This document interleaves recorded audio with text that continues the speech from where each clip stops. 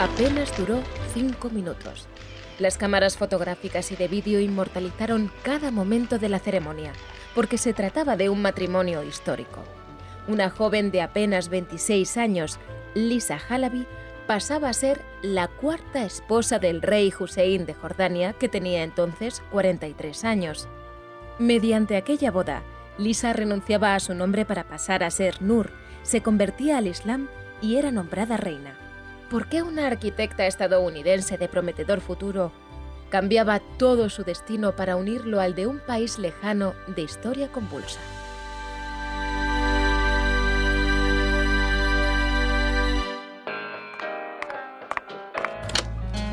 Bienvenidos a Una habitación propia.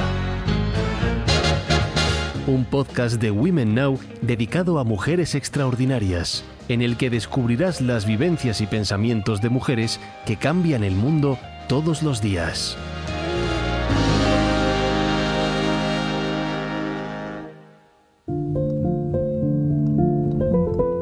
Todavía se llamaba Lisa y tenía unos 5 años cuando su madre le explicó los orígenes de sus antepasados.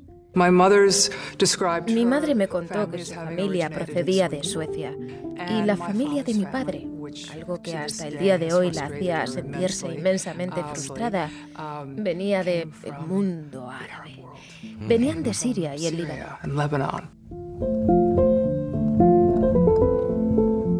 En efecto, el padre de Lisa era Najib Halaby, un piloto de origen árabe que había trabajado para la aviación civil y para el presidente Kennedy. Por este motivo, los Halaby se mudaban con muchísima frecuencia y la infancia de Lisa transcurrió entre Nueva York, Washington y California. Como era buena estudiante y contaba con el dinero familiar, Lisa pudo estudiar arquitectura en Princeton. Eran finales de los años 60 y los campus universitarios servían de protestas contra la guerra de Vietnam, a favor de los derechos civiles y el feminismo. Ella también atravesó una crisis personal que la llevó a dejar la universidad durante un año para trabajar como asistenta y como camarera en una pizzería de Colorado. Para alivio de sus padres, Lisa decidió volver a la universidad y terminar arquitectura. Después empezó a buscar nuevos horizontes.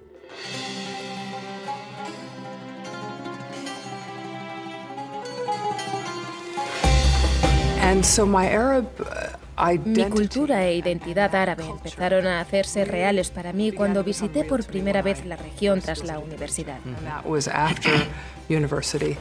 Tras trabajar una temporada en Australia, Lisa se trasladó a Teherán para trabajar como arquitecta en una ciudad que estaba en plena ebullición. Entonces, en 1976, se produjo su primer encuentro con el rey Hussein de Jordania. Nos conocimos en un aeropuerto. Fue durante una ceremonia. Yo entonces vivía en Irán y pasé por Jordania en mi viaje de regreso a Estados Unidos. Mi padre me dijo, encontrémonos en Jordania. Y mientras yo estaba allí hubo una recepción para el primer Boeing 747 que había llegado al país. En aquella ocasión conocí al rey por primera vez.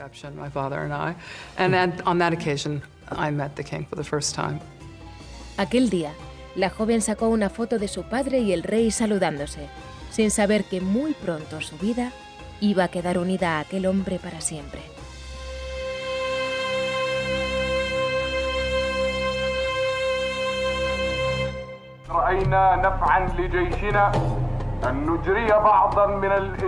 Cuando llegó al trono a los 17 años, Hussein de Jordania prometía reformas en su país y se esforzó por llevarlas a cabo. En el complejo tablero de la política en Oriente Medio, él acabaría siendo una pieza fundamental. Sabía de primera mano los peligros que corría. Su abuelo había sido asesinado en un atentado y su padre, tras un año de reinado, fue declarado incapacitado por un trastorno mental. Hussein tenía mucho de su parte. Era un líder carismático, inteligente y con una visión clara de qué deseaba para su país y sus países vecinos: la paz y la estabilidad. Su vida sentimental era tan agitada como la política de la región. Su primer matrimonio con la princesa Dina duró apenas 2 años y en 1961 los medios ingleses daban entusiastas la noticia.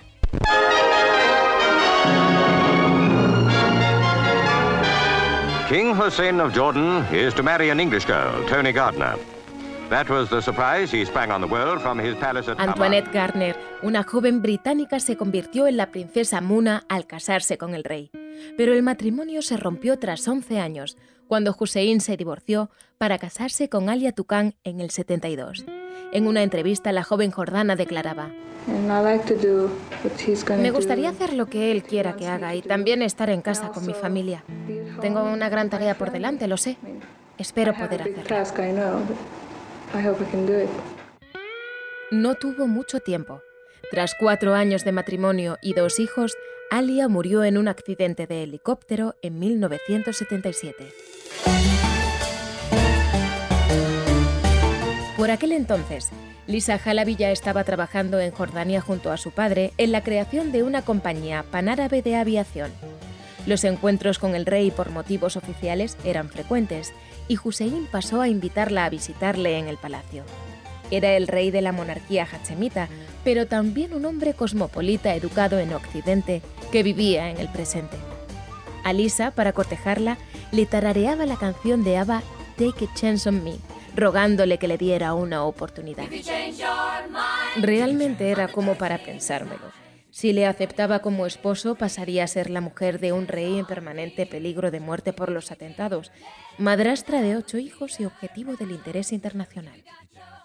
En su libro Memorias de una vida inesperada, ella cuenta que se fue enamorando del monarca al mismo tiempo en el que lo hacía de la cultura jordana y al final dijo sí.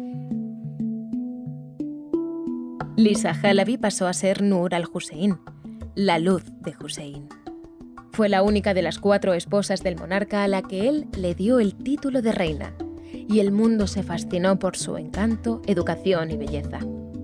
En los intensos años 70 y 80, Nur se convirtió en la cara más amable de Oriente Próximo en Occidente.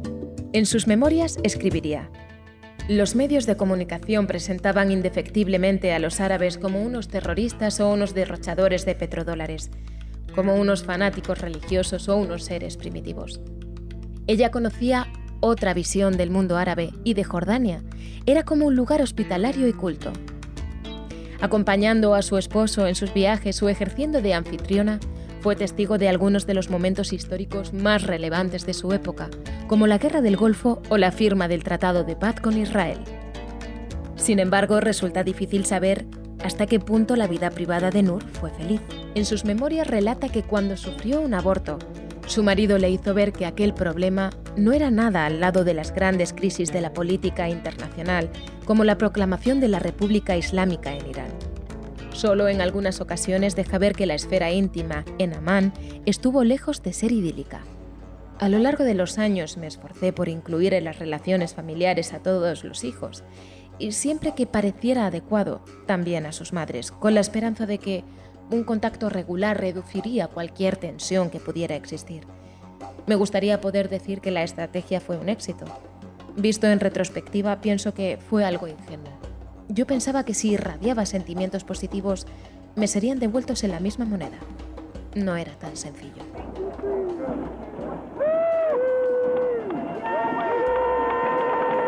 En enero del 99, la familia real y cientos de jordanos se congregaban en el aeropuerto donde Nur y Hussein se habían visto por primera vez 25 años atrás para celebrar el regreso del rey. Volvía a Amán después de tratarse de un cáncer en la clínica Mayo, pero en realidad su enfermedad no estaba curada y regresaba para intentar poner remedio a la espinosa cuestión de la sucesión antes de morir. Criticó los abusos de poder como regente de su hermano Hassan y nombró a su hijo mayor, Abdullah, hijo de Muna, heredero al trono. Cuando Hussein murió finalmente en febrero del 99, Abdullah pasó a ser rey y el hijo mayor de Nur, Hamza, fue nombrado heredero. Pero 5 años después todo cambió. El hijo de Nur fue apartado en favor del hijo mayor de los nuevos reyes, Abdullah y Rania. Desde entonces, se suceden las especulaciones sobre el conflicto entre la familia real jordana. Noor se había mantenido siempre en un discreto segundo plano, dedicada a su labor filantrópica y viviendo entre Jordania, Londres y Estados Unidos. Entre sus campañas estaban la lucha contra los vertidos de plástico en los océanos o contra las armas nucleares, justo cuando su hijastro Abdullah ponía en marcha el primer programa nuclear de Jordania. Hace pocos días estalló el último escándalo.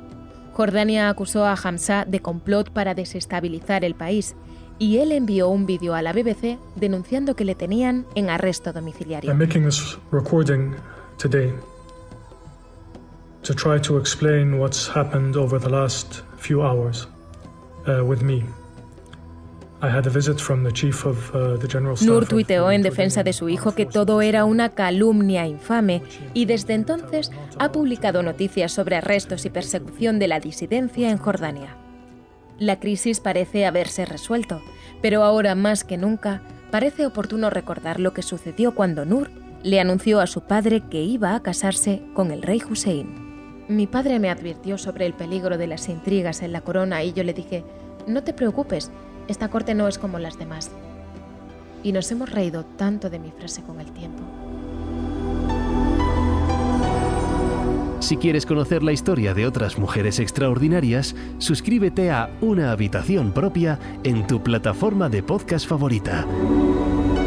Te esperamos en nuestro próximo episodio y en womennow.es.